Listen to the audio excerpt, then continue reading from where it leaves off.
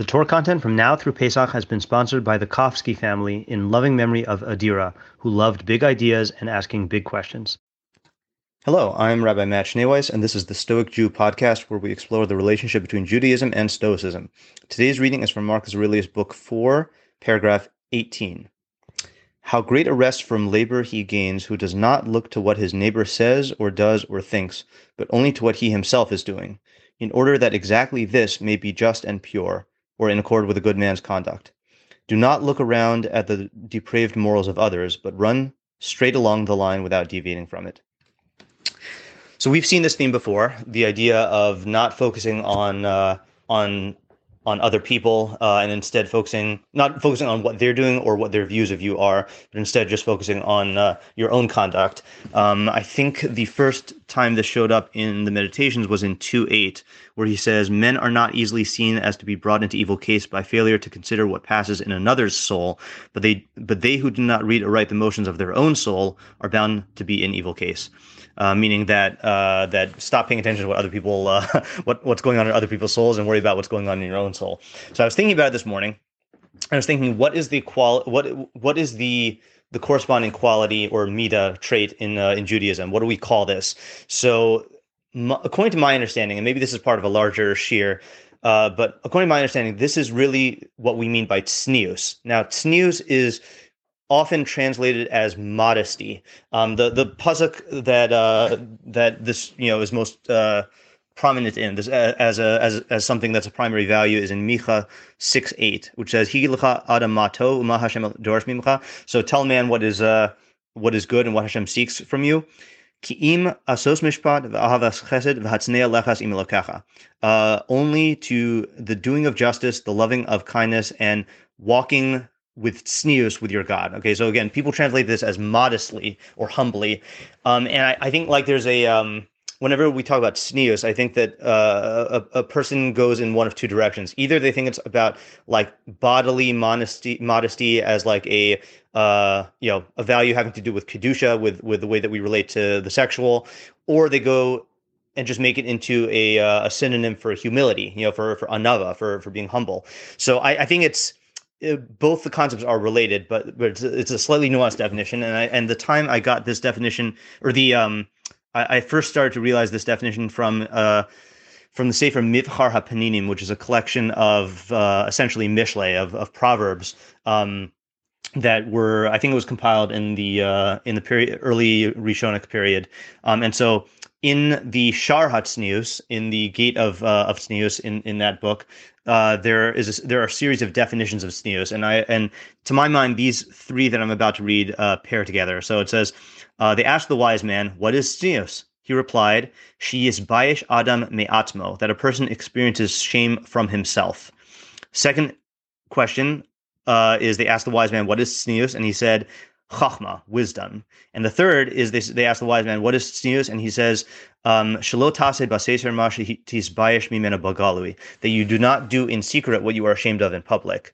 So the question is, like, what is the unity in this definition here of having shame from yourself, wisdom, and then not doing in secret what you would be ashamed to do in public? So I think the answer is very, very, along the lines of what Marcus Aurelius is saying, is tznius means that you are not defining yourself or not defining what is good and bad based on others, but based on your own understanding of what the truth is, based on your own conduct. It's a focus on objective good and not allowing that to be swayed by public opinion, either their opinion of you or your opinion of them.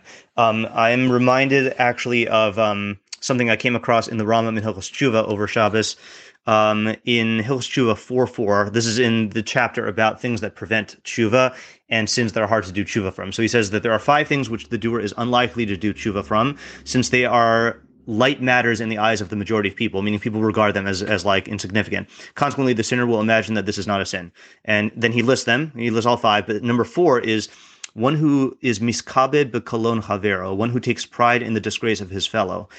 Rambam says he says in his heart that this is not a sin, since his fellow isn't present and didn't suffer shame, and he didn't shame him directly, but only compared his good actions and wisdom to the actions and wisdom of his friend, so that from that general comparison to him, he would appear esteemed and his friend degraded. So in other words, it's operating in that relative value system where you feel good about your own actions and wisdom, because when you compare yourself to your friend, then your friend turns out degraded in your own mind, and you come out on top. So this is really the opposite of tznius, and real tznius is like the prophet, like Micha said, hatsnea lechas im Elokecha, walking with tznius, with your God, meaning that the only thing you really care about is what God thinks, not what people think of you, and not what you think of other people. And you remove yourself from that relative value system. I guess I'll end off with a favorite quotation of mine from one of my favorite composers, Charles Ives, which I've quoted many times in the past. He says, "A man's life should be a stately march to a sweet but unheard music. And when to his fellows it shall seem irregular and inharmonious, he will only be stepping to a livelier measure, or his nicer ear hurry him into 1,000 symphonies and concordant variations. There will be no halt ever, but at most a marching on his post. On such a pause as is richer than any sound. But when the melody runs into such depth and wildness as to be no longer heard, but implicitly consented to with the whole life and being." So that following, I guess the English idiom is marching to the beat of his own drum, but in our case, the music or the beat of the own drum is really set by God. And hatsnei lechas im Elokecha, walking with modestly, with tznius, with your God, means that His is the only will that you and the only opinion that you care about, not what your fellow man thinks of you, and not what you think of your fellow man. Okay, so that is it for today's episode. If you've gained from what you've learned here today and would like to support my production of even more Torah content, please consider contributing to my Patreon at www.patreon.com/Rabbi Schneeweiss. The link is in the description. Thank you to my listeners for listening, and thank you to my patrons for supporting my efforts to make Torah ideas available and accessible to everyone. And even though I am always thankful to Hashem, today is a special anniversary. It's my Geriversary. It has now been 20 years. I've now been a Jew for 20 years. I converted to Judaism a few weeks before my 17th birthday on the 21st of Kislev, and I always on the anniversary of my conversion, I always try to bring it up in the shirim that I give, and I was thinking, this is a kind of a side point here, but I was thinking of the Mishnah in Pirkei Avos in chapter 5, when it's talking about the different milestones that a person reaches at different points in their life. Now, obviously, that's talking about actual age, but I was thinking about it in terms of the amount of time being a Jew, and we see that Ben Esrim Lirdov, a 20-year-old. It's his time to chase or to pursue. So obviously there are lots of interpretations of what that means. And again, I'm just going with a little drush here. This is not pshat, but the Rabbeinu Yonah says, Ben Esrim Lidov, a 20-year-old is to chase. Sheyirdof achar haTorah v'mitzvah la'asos u'lakayim, to chase after Torah and mitzvah, to do and to fulfill. And I was thinking about this year. I mean, we in April when Shalhevet closed, and I didn't know what would happen for this year. The prospects were very grim, but thank God I find myself in a position where I am free to teach as I see fit, and I really feel like I am chasing Torah now. I'm really I've been gearing up for this, and I'm now I'm running, and again, just thank you to all of my friends and students and listeners, and both for supporting me by learning Torah with me, but then and even more so those who have actually contributed to the Patreon.